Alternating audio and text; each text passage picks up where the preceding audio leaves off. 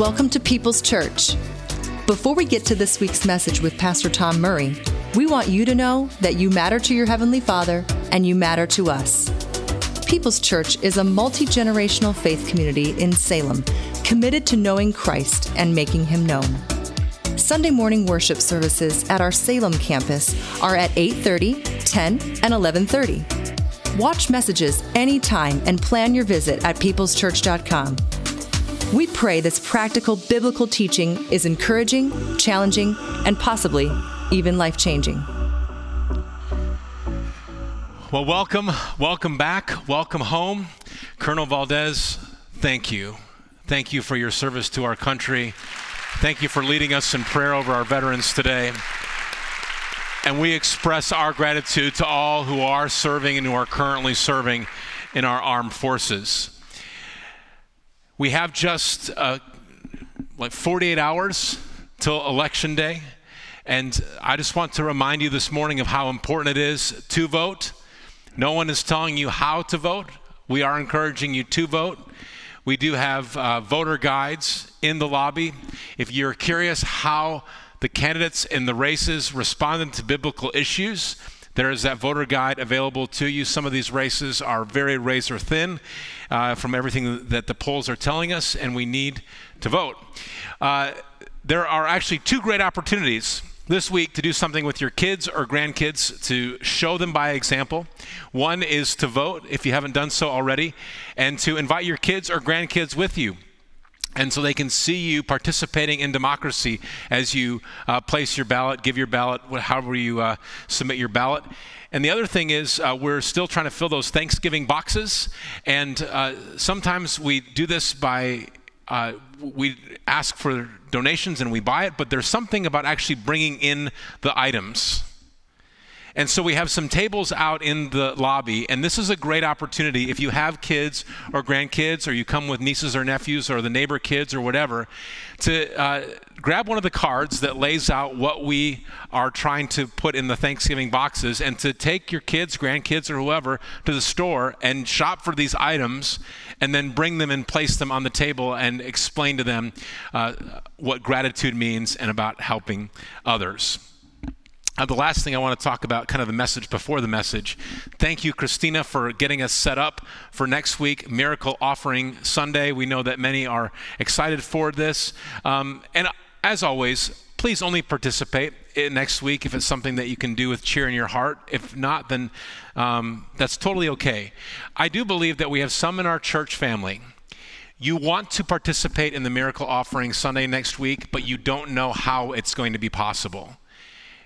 Money is, you look at the account and you're like, how are we possibly going to do this? You want to, but you don't know how. My encouragement is this week, if it is your desire to be part of that miracle offering next week, where we are all praying that we would be able to bring our best offering of the year, I would just encourage you to pray this week, Father, I want to be part of the miracle offering, but I look at where things are right now and I don't know where I could even find another dollar. And ask God, say, Father, I want to be part of the miracle offering, and if you would have me be part of this, would you put something in front of me this week that I could bring for the miracle offering? And I believe that God is going to answer that prayer across our church family.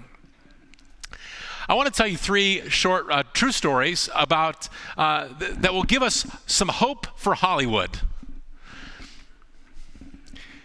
A Christian media producer, he writes that in the last 20 years, we've actually seen a resurgence of people who are Christ followers in the entertainment industry.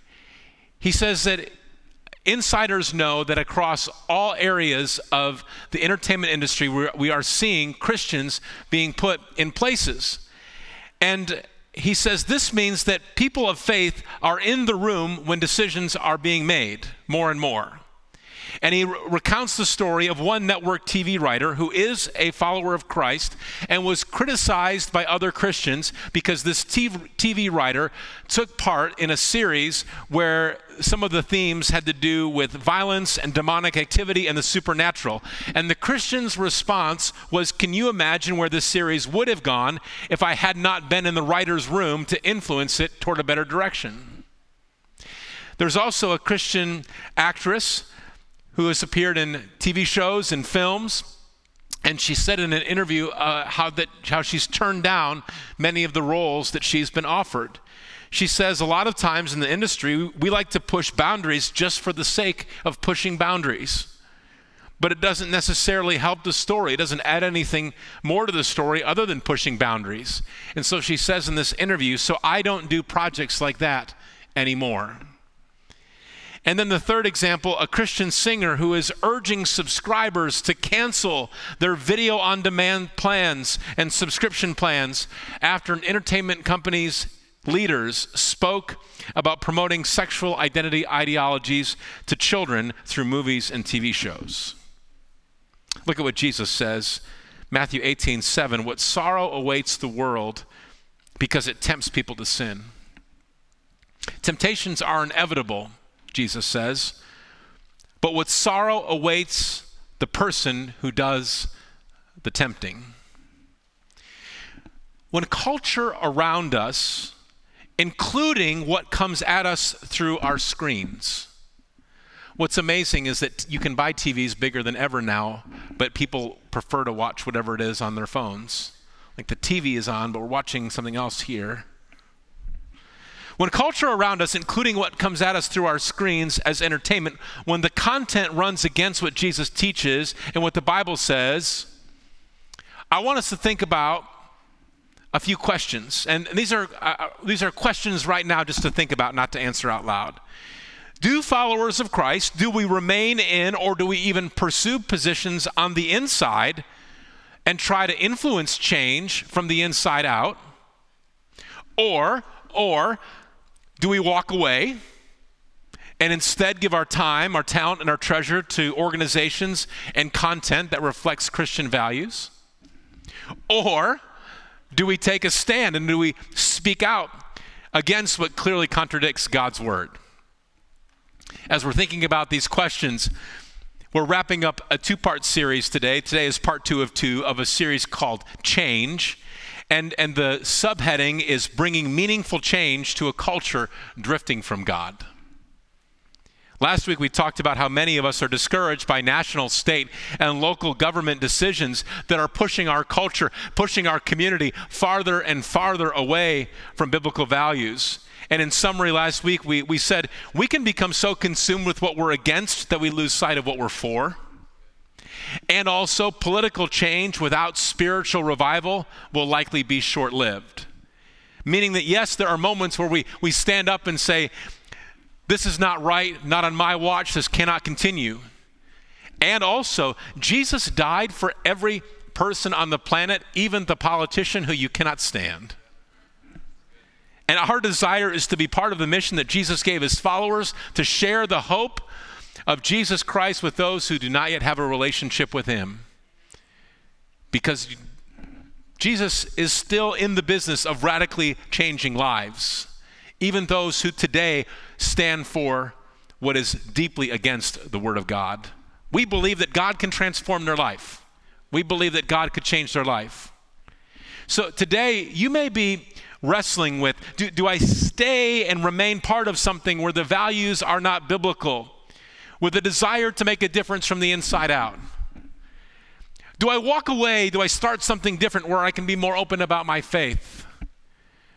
Or do I take a stand and call out what contradicts what Jesus taught?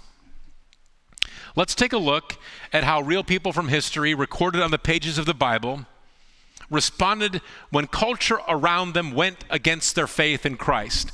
And so we start today by talking about Nicodemus. Nicodemus was a Pharisee.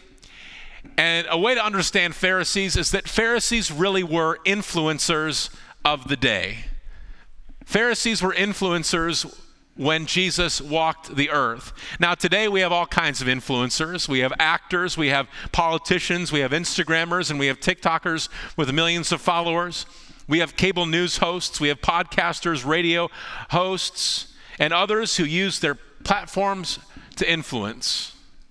Now, influence, it comes in the forms of like trying to influence what we wear, how we exercise, where we eat, but then goes into deeper issues like how we vote, how we respond to social issues, how we think.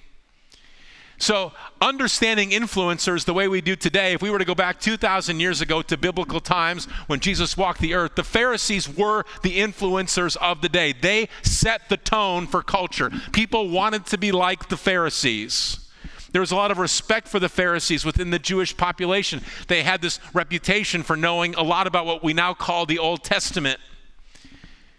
People wanted to imitate the lives of the Pharisees. The Pharisees were business leaders and synagogue leaders. They had a lot of power because they had such strong majority support. When they spoke, people listened. Now Jesus comes on the scene and he calls out the Pharisees. He calls out the Pharisees for their pride and hypocrisy. And Jesus would point out that there were instances where the Pharisees were doing what was right, but they were doing what was right with the totally wrong motives, with selfish motives. So if you have a problem with hypocritical religious people, you actually have something in common with Jesus.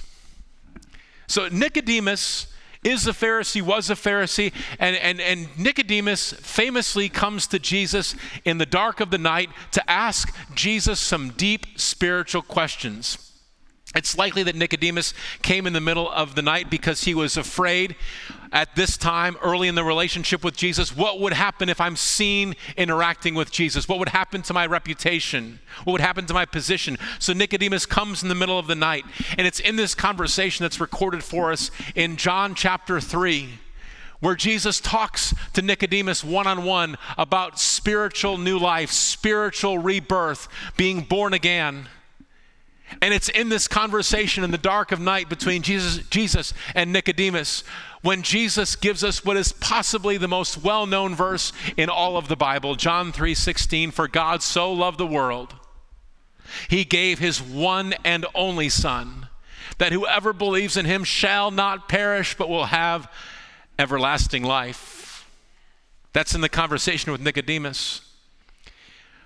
The Apostle Paul is perhaps the most well-known former Pharisee who became a follower of Christ, and also the evidence points to Nicodemus as being a Pharisee who became a follower of Christ.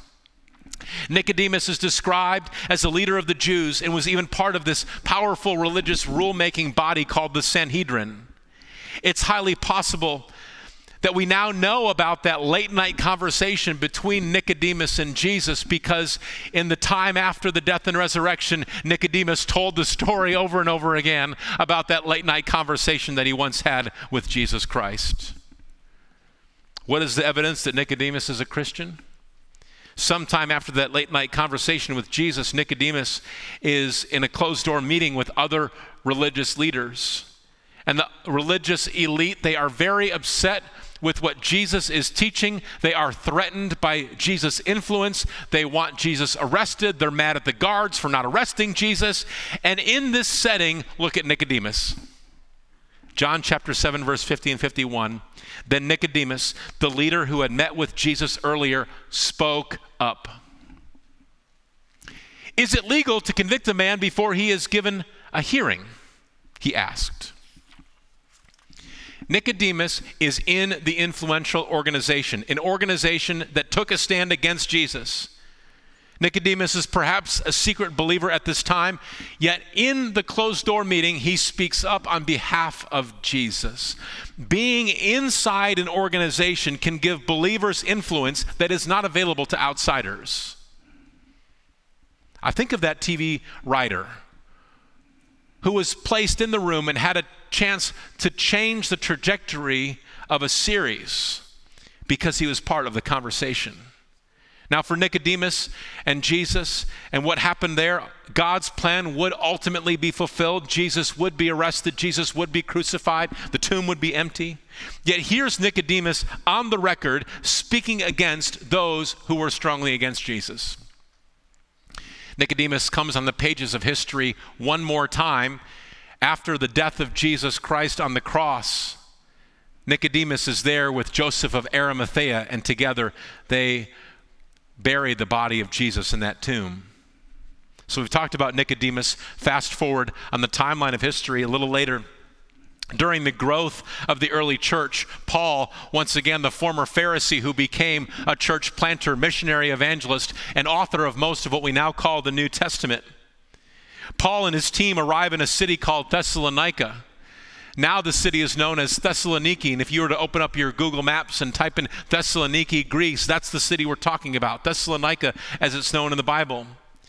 Paul brings the message of Christ to the synagogue in Thessalonica. Paul explains how Old Testament prophecies foretold that the Messiah must suffer, die, and rise from the dead. And then he makes a comment that gets a lot of people really upset. And because he says, Jesus is that Messiah.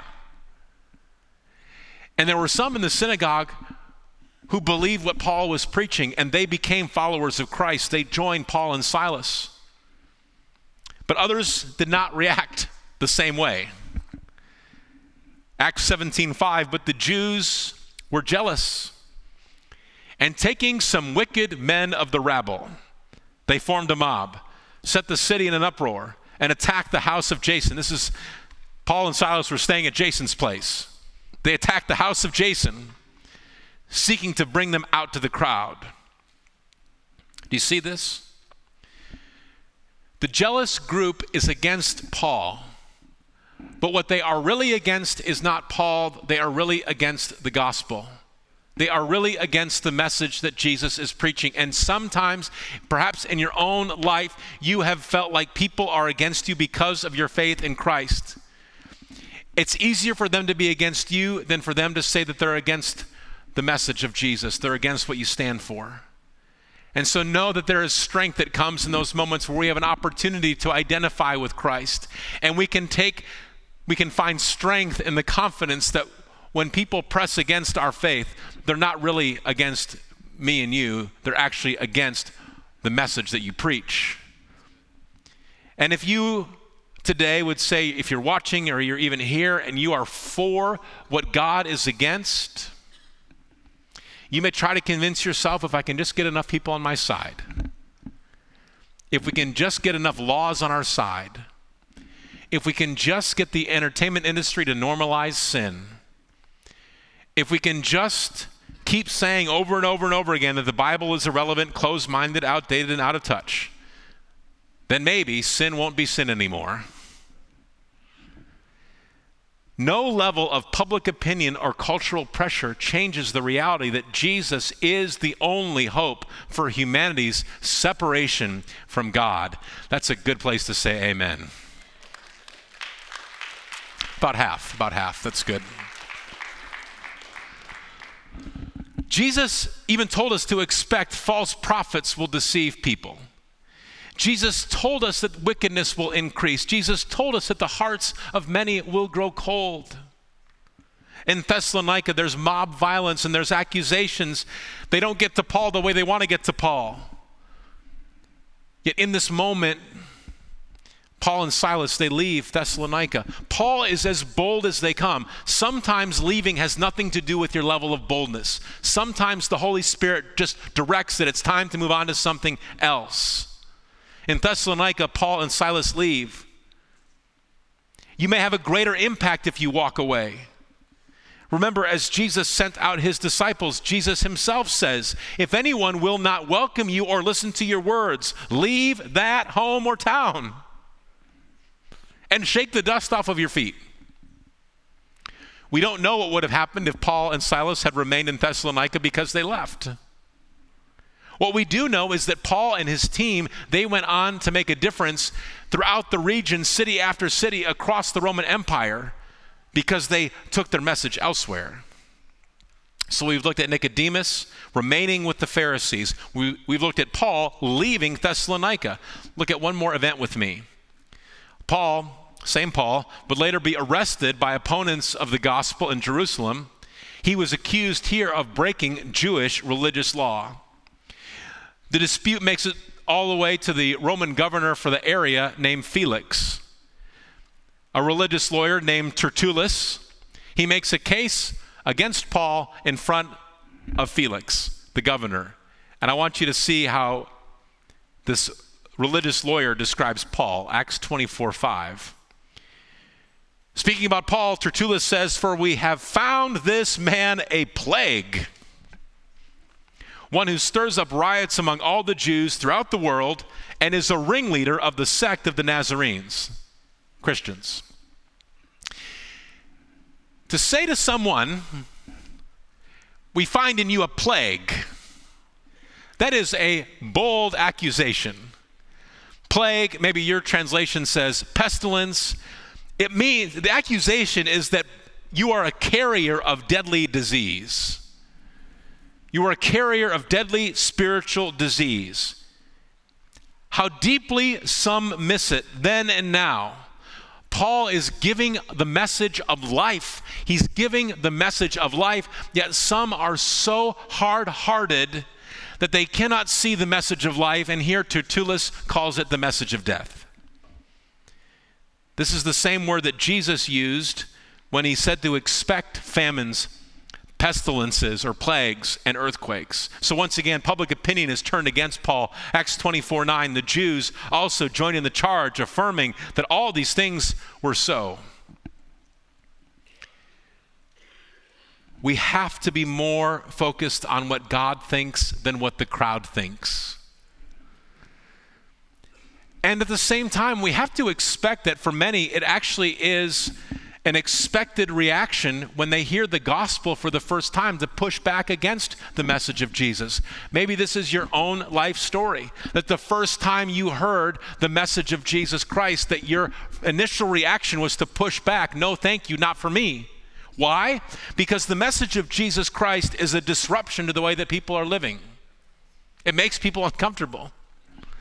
The hope of the gospel disrupts the lives of those who attempt to find satisfaction in sin. The hope of the gospel disrupts the lives of those who attempt to find eternal assurance through religious rituals. The hope of the gospel disrupts the lives of those who attempt to find peace through dismissing the reality of God. So public opinion is here. It is against Paul. Felix, Governor Felix, he would leave office, but he wanted to do a favor for his religious friends, the religious elites, and he says, "I'm leaving office, but I'm keeping Paul in jail." And there's only a few words that are devoted to this in the Bible, but it's a long time. The Bible tells us, the book of Acts tells us, Luke reports, that Paul actually sat in prison because of Felix's decision for 2 years. So Festus, he comes to power. He's the new governor. Paul's been sitting there in prison for 2 years. The Jews want Paul kept quiet. They even come up with a plan to ambush and kill Paul during a prison transfer. Festus, Governor Festus, he wants to hear from Paul. Then another leader gets involved, King Agrippa. This is the ruler appointed by Rome to oversee the entire region, including Israel. So Agrippa and Bernice show up, and they have a lot of their own issues going on. Agrippa and Bernice, you see, they were brother and sister, and also were like husband and wife. So they got their own stuff going on. But don't let that distract you from this moment. All of this opens the door for Paul to speak in front of some of the most influential people of that region of that time. Look at this, Acts 25:23. So on the next day, Agrippa and Bernice came with great pomp, and they entered the audience hall with the military tribunes and the prominent men of the city.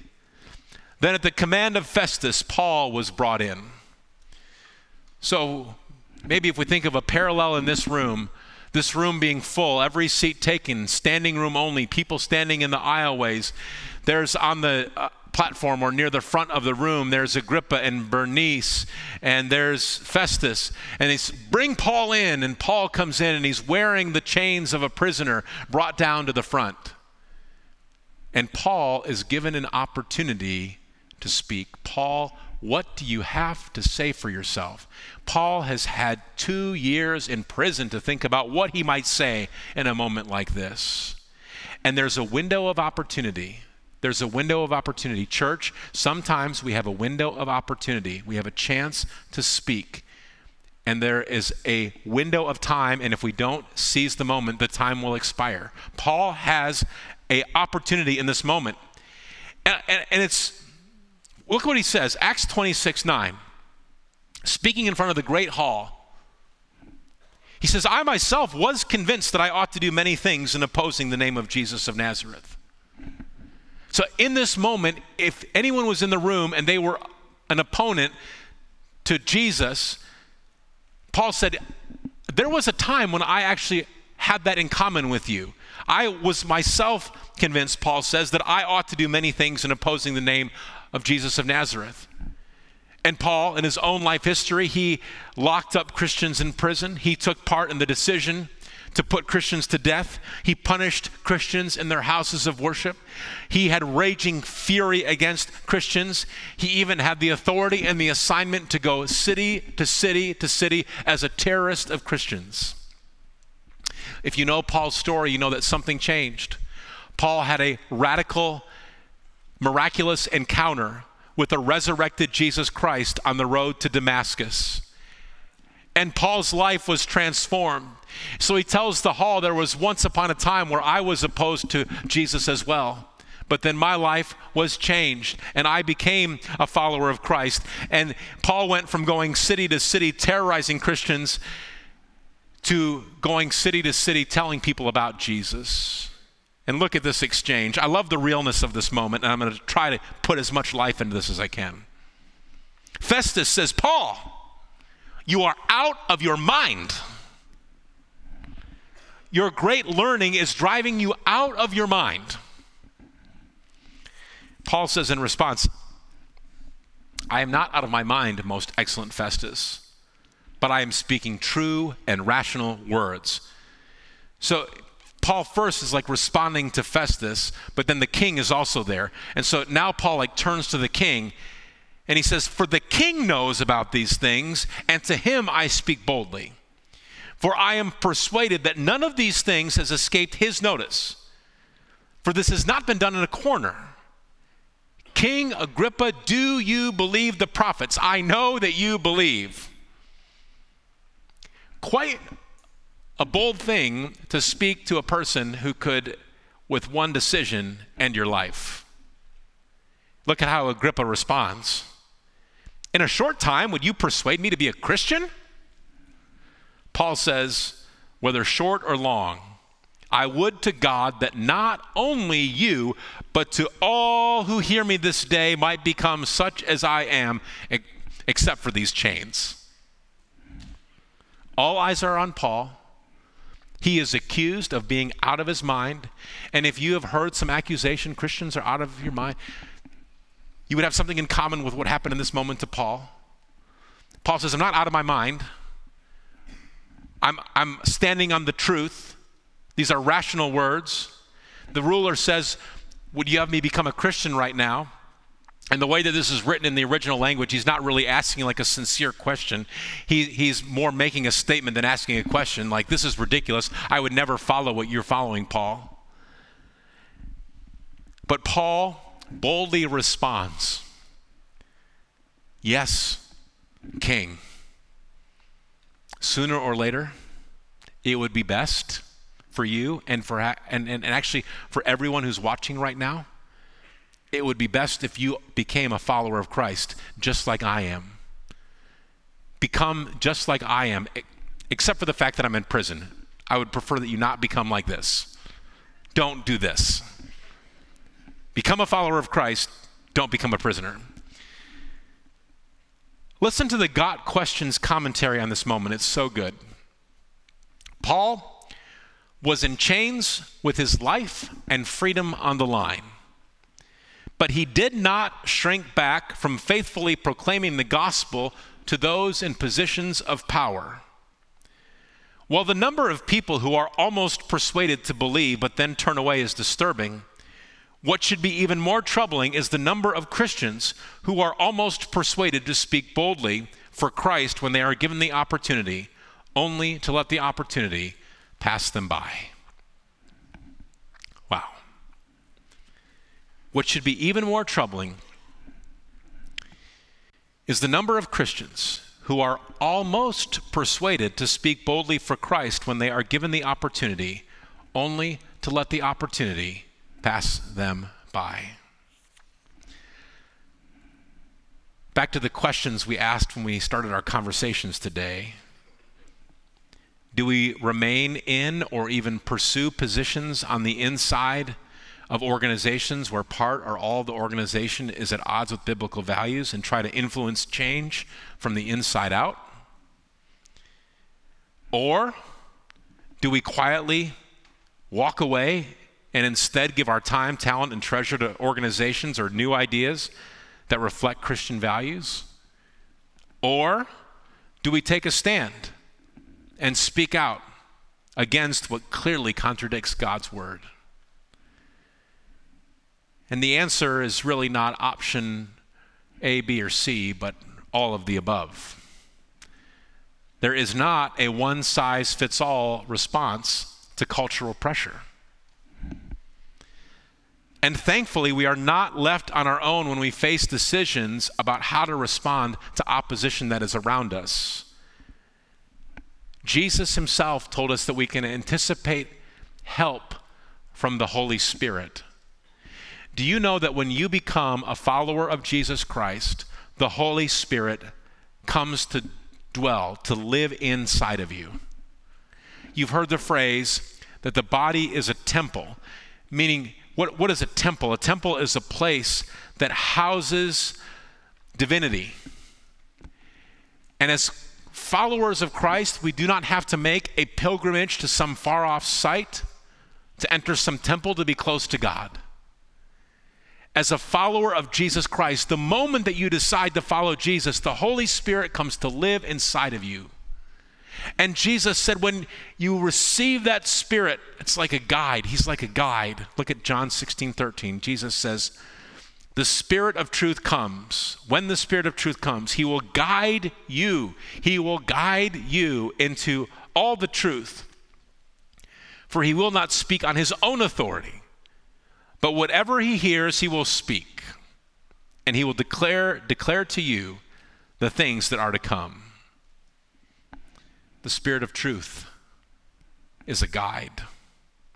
So yes, there are times when God gives positions to believers in places where the organizational values run in opposition to biblical values. And this may be you today.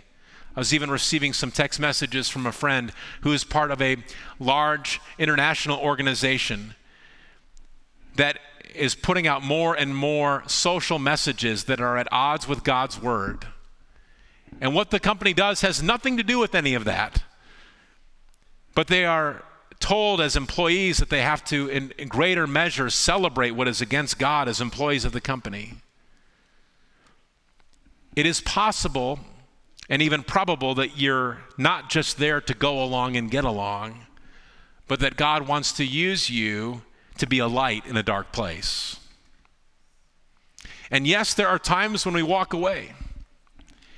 If you in a role in any way of your life, you are told you are required to do what is against your faith, there are moments where we choose to honor God and we trust him with the outcome.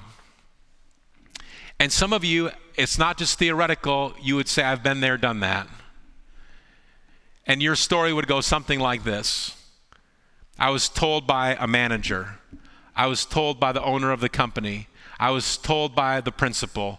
I was told by whoever that you need to do this. It's required of your job.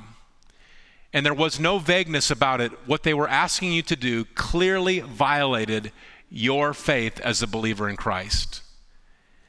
And you said, something like, I respect your role as a leader in this company. I respect your role as a leader in this organization. But what you're asking me to do, I simply cannot do. Because if I were to do that, it would be in direct violation of the faith that I have in Jesus Christ.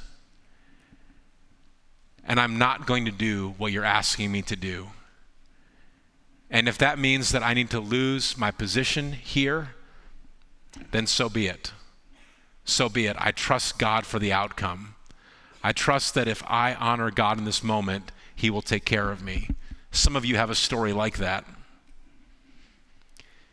Yes, there are times when God makes a way for us to take our time, talents, and resources and move to something else.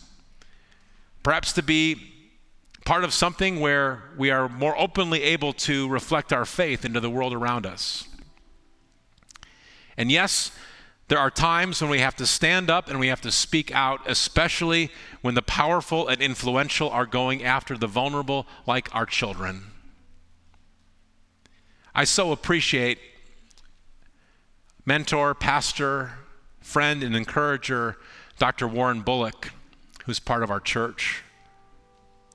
He's respected across the country and really around the world as a spiritual leader, and we're just really blessed to have him in this church family. He was in our second service with his wife Judy today, and he often will send me little handwritten notes or even emails of encouragement. And this week, after last week's message about change and deciphering when we should if we should stand up or not say anything, he sent me an email this week, and he said that several years ago, before an election, he preached a message along the same lines, and he talked about how he used an illustration from World War II. And it was an encouragement to speak up and to speak out using an example of someone who did not speak up when they had an opportunity.